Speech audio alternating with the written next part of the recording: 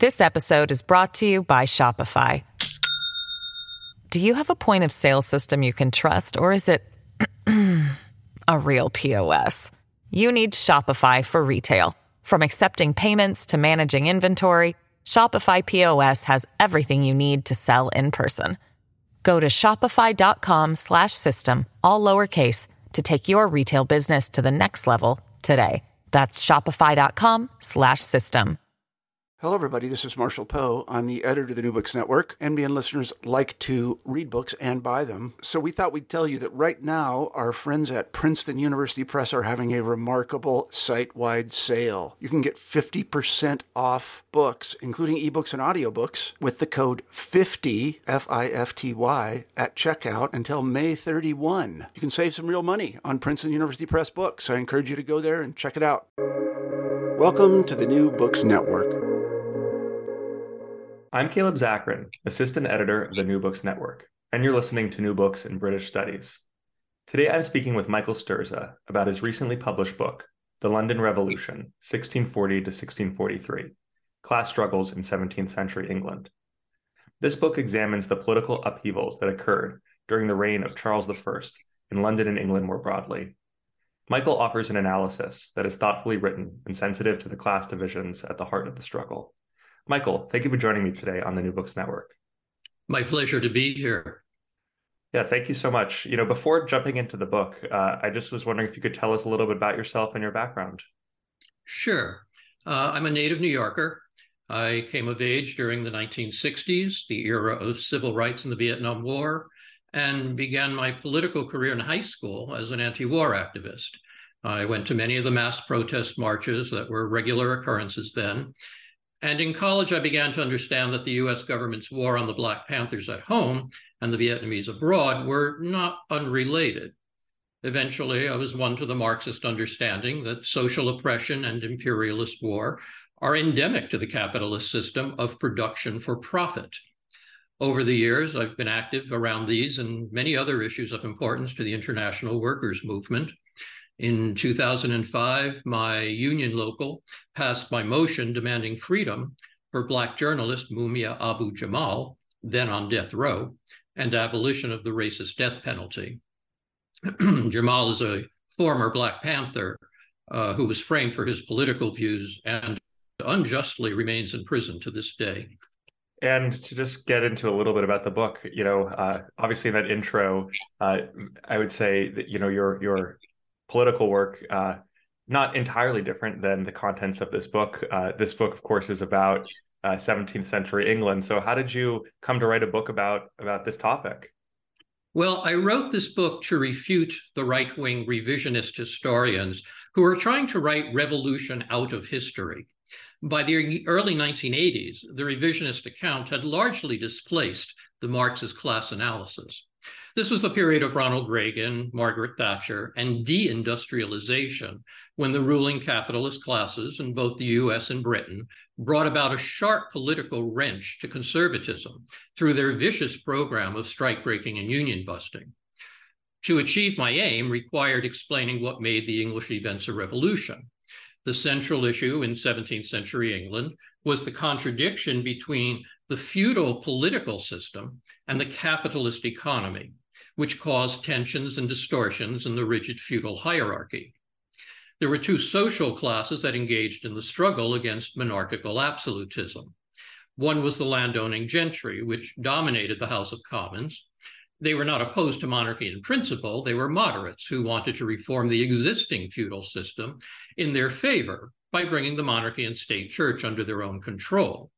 For this reason, they supported democratic rights of property and the individual. By themselves, however, they were unable to bring about political change.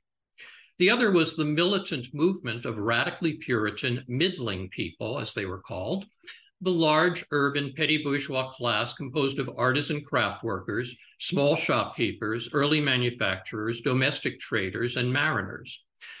Many lower class workers, such as laborers, also often followed them.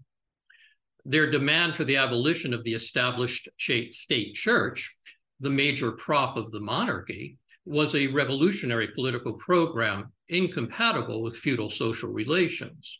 The immediate precipitate for the revolution in January 1642 was the king's attempt to arrest 5 members of parliament on the floor of the House of Commons for treason. It was the occupation in the streets of London by tens of thousands of armed middling citizens in defense of Parliament that brought down the king. Before moving into discussing the specifics of the London Revolution, I was wondering if you could give a little bit of a background on the history of England prior to 1500. Obviously, you don't need to cover every single monarch who reigned and every last detail, but you do highlight a few events that you think are crucial to understand what goes on. Yes. So to begin with, we need to understand what made England different from countries on the continent. As an island, it was largely insulated from foreign attack, eliminating the need for a powerful central government. As a result, absolutism never fully took hold in England, unlike in Spain and France. The Barons' Rebellion in 1215 produced Magna Carta, which originally contained a security clause that eventually developed into a parliament of landowners with limited but real powers, and this attenuated the monarchy. The landowners used their power in the state to prevent the monarchy from building a standing army or a central bureaucracy. And this was the pivotal weakness of the English monarchy, which made it dependent on local aristocrats to enforce its laws. The second major event was the Peasants' Revolt of 1381. This was an enormous uprising covering most of Southeast England, although it lasted a much shorter time than the later Peasant War in early 15th century Germany at the time of Luther. It was just as significant. The revolt led to the early dying out of villeinage or serfdom in the late 14th and early 15th centuries. English peasants were freed from the land under an arrangement called copyhold, which replaced feudal obligation with a bourgeois payment of money rent, in essence, a capitalist contract. The peasants could now leave the land if they so chose. They could sell any surplus they were able to produce. Their labor service to the Lord was abolished. They were given a written title to the land, and their descendants could inherit the farm upon payment of a large fine or fee. By custom, rents were low. It did not make them freemen or landholders, but it was a qualitative advance in their relationship to the noble and gentry landowners. And it opened the way for the spread of market relations in the countryside during the 15th and 16th centuries. The absence of any large-scale warfare on English soil from 1485 to 1640 gave the economy time to develop and capital to accumulate. Especially under Elizabeth in the second half of the 16th century, there was a large increase in production and overseas trade. And by 1600, England was an economically capitalist country, despite the large majority of the population still engaged in agriculture. But growth of the capitalist economy caused political and religious conflicts. The gentry still had an antagonistic relationship to their copyhold tenants. There was a steady inflation during the 16th and early 17th centuries, which affected the living standards of gentry, whose tenants paid low rents with long leases. Many therefore sought to improve their estates at copyholders' expense, raising rents, shortening leases, and throwing peasants off the land by enclosing them for greater productivity. Large numbers of peasants were forced to migrate to towns, especially London, where they became pools of desperately poor casual labor. Many middle gentry also invested in trade or manufacture and were willing to take an active managerial role in capitalist projects. As a result, their interests aligned with those of bourgeois merchants, tradesmen, and early manufacturers to a great extent. A large section of the gentry was therefore in a contradictory position, with a foot in each of two different social systems, feudalism and capitalism, which made them politically moderate. In addition to the economic landscape that you describe, and I think that was a really great summary of it, and definitely will help to make sense of what you then later describe in the book. I was wondering if you could talk about the religious landscape and the rise of the Puritans. Sure. Puritanism originated in the Church of England in the mid-16th century. The English Reformation, begun under Henry VIII, was, under Elizabeth, still a largely conservative compromise between Catholic ostentation, superstition, and hierarchy, and Protestant simplicity, rationality, and individualism. Puritans were, at bottom, consistent Protestants who wanted to eliminate all traces of Catholicism from the church. It was a trans-class movement. Many gentry and even a few nobles were Puritan or Puritan sympathizers. And by Elizabeth's death in 1603, it had come to have a general effect throughout English society. But it was most popular and took the most radical forms among the middling class in London due to their social position. The middling people were a large urban petty bourgeois stratum, as I explained earlier. In the 16th and early 17th centuries, a master craftsman typically had a modest workshop adjacent to his home with one or two apprentices who lived in his house or hired journeymen who worked for wages. They sold their output either to customers directly or to shop owners.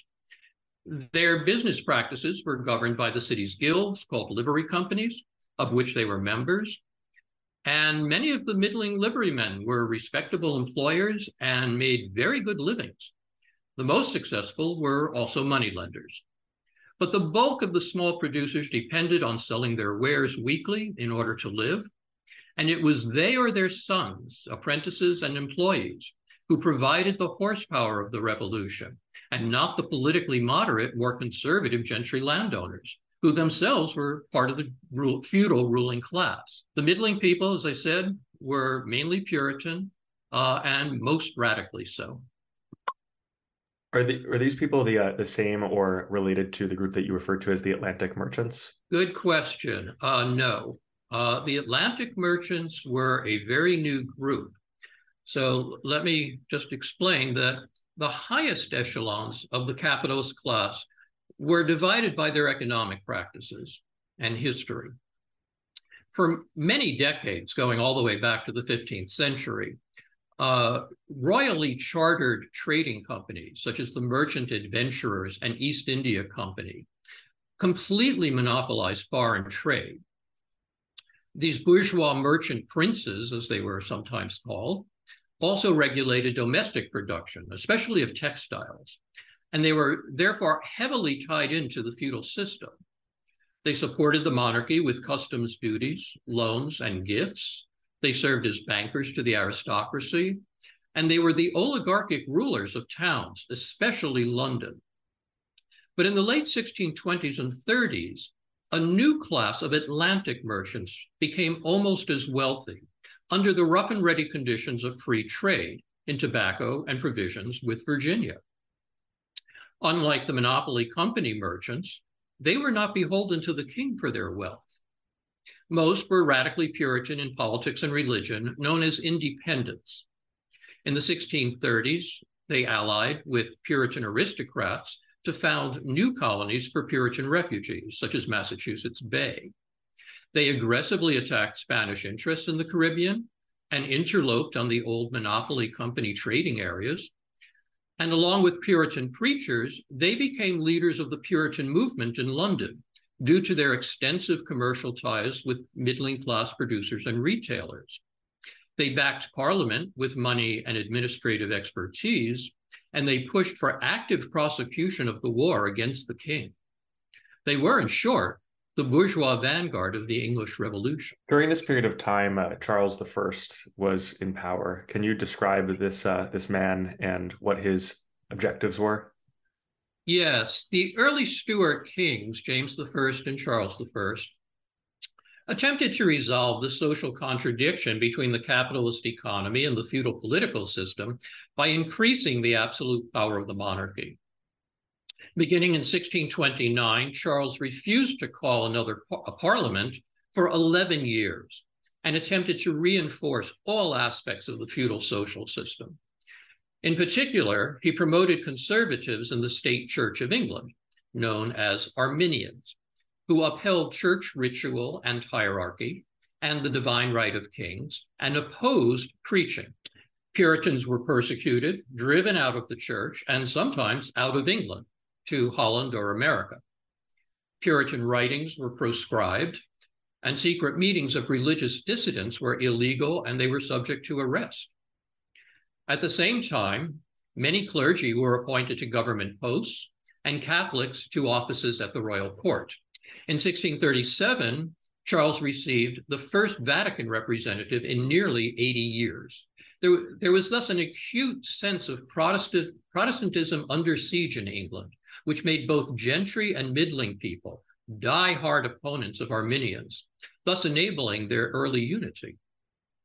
The participation of gentry in the capitalist economy brought them into conflict with the king over taxation, personal liberty, and property rights. Taxation was a major issue because the gentry MPs insisted on their traditional power to control it. If the landowners could be taxed without their consent, what was the point to having a parliament? In a capitalist money economy, taxation is crucial. Without it, armies cannot be paid, and control of armed forces means control of state power. But during the 11-year personal rule, Charles repeatedly attempted to impose taxes on his own authority. In 1637, Star Chamber convicted 3 Puritan preachers of sedition. They were sentenced to having their ears cut off, cheeks branded, and imprisonment for life. MPs were shocked at this treatment of a physician, a clergyman, and a lawyer, members of the learned professions. The prerogative court of Star Chamber also had the power to interfere with decisions in the common courts. This meant that no one could be sure that commercial rulings on matters of business, such as contracts, wills, lawsuits, etc., would not be summarily overturned by the government. Many of the gentry's personal and property interests, therefore, largely aligned with those of bourgeois free trade merchants, tradesmen, and manufacturers. And in the same year, 1637, Charles attempted to impose the Episcopal Book of Common Prayer on Presbyterian Scotland. This led to a war between Scotland and England that the king could not financially afford, and his motley army was defeated by the Scots. Opposition to the war in England came from all social classes, but especially the Puritan middling people, who sympathized with the Scots Presbyterians. Unable to secure new loans for the war, and having lost the confidence of a section of the nobility as well as the gentry, Charles was forced to call a new parliament in 1640 for the first time in 11 years. This parliament, which is referred to as the Long Parliament, took seats on November 3rd, 1640. Can you describe some of the people that were the members of parliament at this time, who they were, what they believed, and what the general composition of the parliament was like? Well, it was overwhelmingly gentry, gentlemen who were landowners in the country. The House of Commons, as the lower house, they were the junior members of the ruling class. Some of them, there were some merchants, but not very many. A number of them were lawyers in the common courts, but that wasn't unusual. Many common lawyers came from gentry backgrounds. They were led by a man named John Pym, who had served in earlier parliaments. He was the leader of the opposition to the king. But the House of Commons political program, the gentry sought to reform the feudal political system. They were moderates. They wanted to impose limits on the power of the king and bishops. They had no ideas about overthrowing the monarchy or abolishing the church, but most of them were opposed to the Catholicizing innovations introduced there by Charles and the Arminians. What the gentlemen MPs opposed were the early Stuart kings' attempts to implement absolute power, because these interfered with their ability to engage in profitable capitalist enterprises in trade and manufacture, or to make improvements to their estates. However, without the backing of the more conservative House of Lords, which included the bishops as lords of the church, they were not able to overcome the king. On the other hand, in 1640, the Commons was soon met with the revolutionary demands of the London middling class movement for abolition of episcopacy, that is, rule of the church by the bishops, quote, root and branch, through mass petitions and mass demonstrations at Parliament. The church and state were heavily intertwined. The king was the head of both. Abolition of the church hierarchy would mean the fall of the monarchy. Puritanism was thus a revolutionary movement against feudalism. And it was only the support of the London Puritan movement that made it possible for Parliament to defeat the king's drive for absolute power. There was thus a de facto political alliance between a majority of gentry in the House of Commons and the free trading Atlantic merchants in London who were leading the Puritan movement, which gave the gentry confidence that they could control the middling class movement. After the Civil War, this alliance of landowners and rich merchants would betray the middling people's interests, undermining the revolution.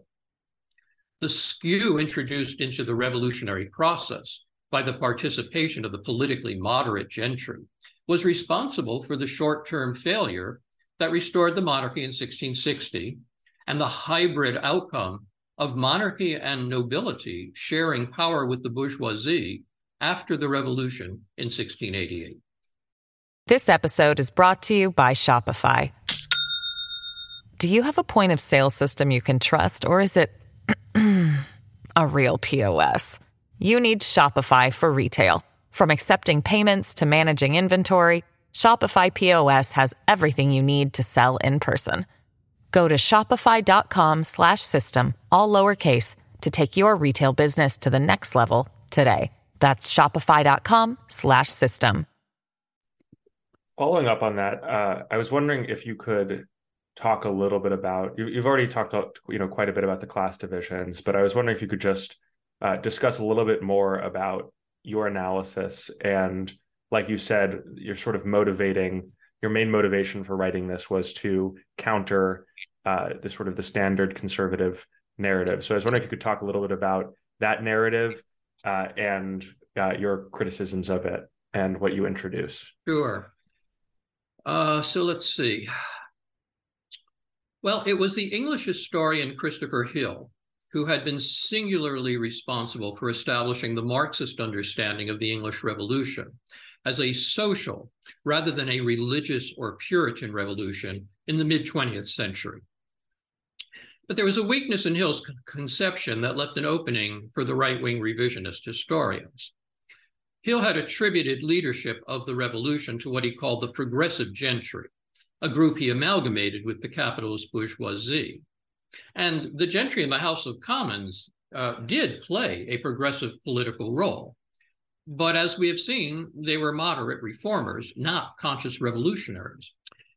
In order to attack Hill and Marxism, the revisionists strictly limited what evidence was considered legitimate and concentrated on the doings of the king and his court, or as one of them put it, the people who count.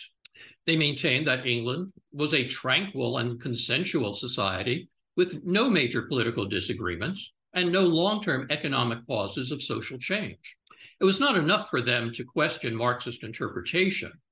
They attempted to malign its entire method and ideology, leading them, absurdly, to deny that any revolution had ever taken place. Any form of analysis was denounced as hindsight, imposing modern concepts on history, and they fostered some of the most far-fetched and distorted arguments.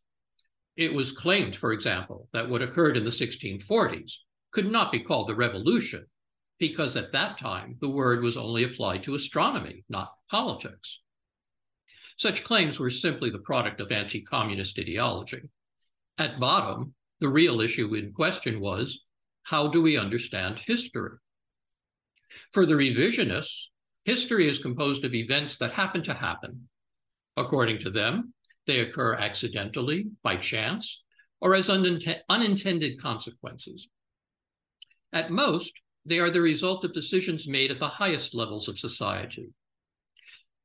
The revisionist rejection on principle of history as an ongoing process and with a trajectory meant they were unable to explain how or why societies change over time. For them, history is simultaneously static and anarchic. In stark contrast to this, Marxist class analysis is based on the principle that people are firstly impacted by their economic position in society. The most basic material needs of human beings are for food, clothing, and shelter. It is the process of production, organized in the given economic system, that sets the contours of any society. Modern science has produced many wonders, but those advances are also the limitations that modern society operates within. Social classes are defined by their role in production. It is the opposing material interests of different classes that cause conflicts between them for the wealth of society. And this accounts for the push and pull, conflict and resolution that drives history forward or sometimes back. The central question in any society is labor. Who does or doesn't labor? What goods are produced, under what conditions, and for whose benefit? These are the necessary prerequisite questions for analyzing historical episodes. The technical level of a given society fundamentally conditions all other aspects, political, cultural, ideological. Ancient Egyptians and Incas were able to build pyramids, but not the Empire State Building in New York. Not because they didn't think of it, but because they did not possess the technology necessary to do it. Contrary to many mainstream academics, this is not what they call economic determinism.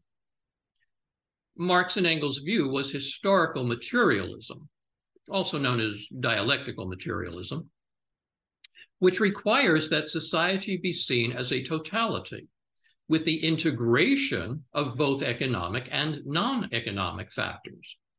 We could hardly speak of social movements or revolution if it were not for the subjective factor in history. When societal contradictions become intolerable and revolutions occur, the social class that rules society and monopolizes its wealth is overthrown by a lower class, permanently realigning the economic and legal systems to suit their own requirements. Such turnovers are progressive when they facilitate a qualitatively higher level of economic production and corresponding expansion of political freedom. The English Revolution, which began in London, is one example of this.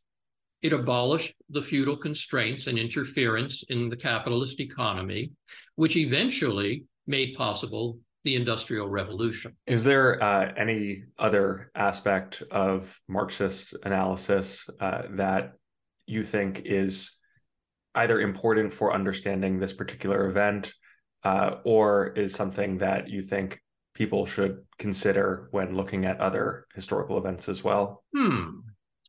Well, let me say this. As I just said, social revolutions bring about greater personal freedom and participation in society.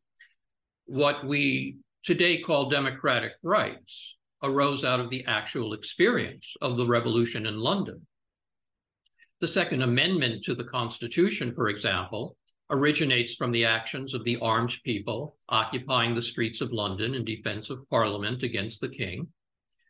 Hamilton and Madison both argued in the Federalist Papers that militias, which they defined as citizens with arms, were the guarantee of the people's liberties. Throughout the 1640s in England, there were many pamphlets and debates over such issues as the sovereignty of the people, the relationship between church and state, whether the people had a right to overthrow their rulers. And some of these democratic ideas were codified in the English Bill of Rights in 1689 and the Bill of Rights to the US Constitution 100 years later. The American experience, of course, in turn influenced the French revolutionaries of 1789. In England, participation of aristocrats in the capitalist money economy led to retention of the monarchy after the revolution in 1688. A ludicrous spectacle that still exists today. The role these feudal leftovers play is no less reactionary now than it was then. The only difference is today they now help to prop up the decaying capitalist system. During the First World War between imperialist powers, Rosa Luxemburg, following Marx and Engels, wrote that the alternatives for humanity were socialism or barbarism. It seems clear today that we're moving at a pretty good clip towards barbarism, whatever forms that may take: a new world war, fascism, economic or environmental collapse. The root cause is the capitalist profit system, which ceased being progressive more than 100 years ago. So I hope, when you ask about aspects of Marxism, it's always important that we look at the specific historical experience and understand how that changes and how that stays the same over time. And the English Revolution and the origins of capitalism have a lot to teach us. My book is an attempt to draw the appropriate historical lessons. Thank you so much, Michael, for being a guest on the New Books Network. The book is The London Revolution, 1640 to 1643, Class Struggles in 17th Century England, from, I believe, the Mad Duck Coalition, if I've got that correct. That's correct. And people should also check out the Mad Duck Coalition because it's a pretty cool publisher that I had recently learned about, and they're doing some really interesting work. So, Michael, thank you so much for being a guest. Thank you for having me.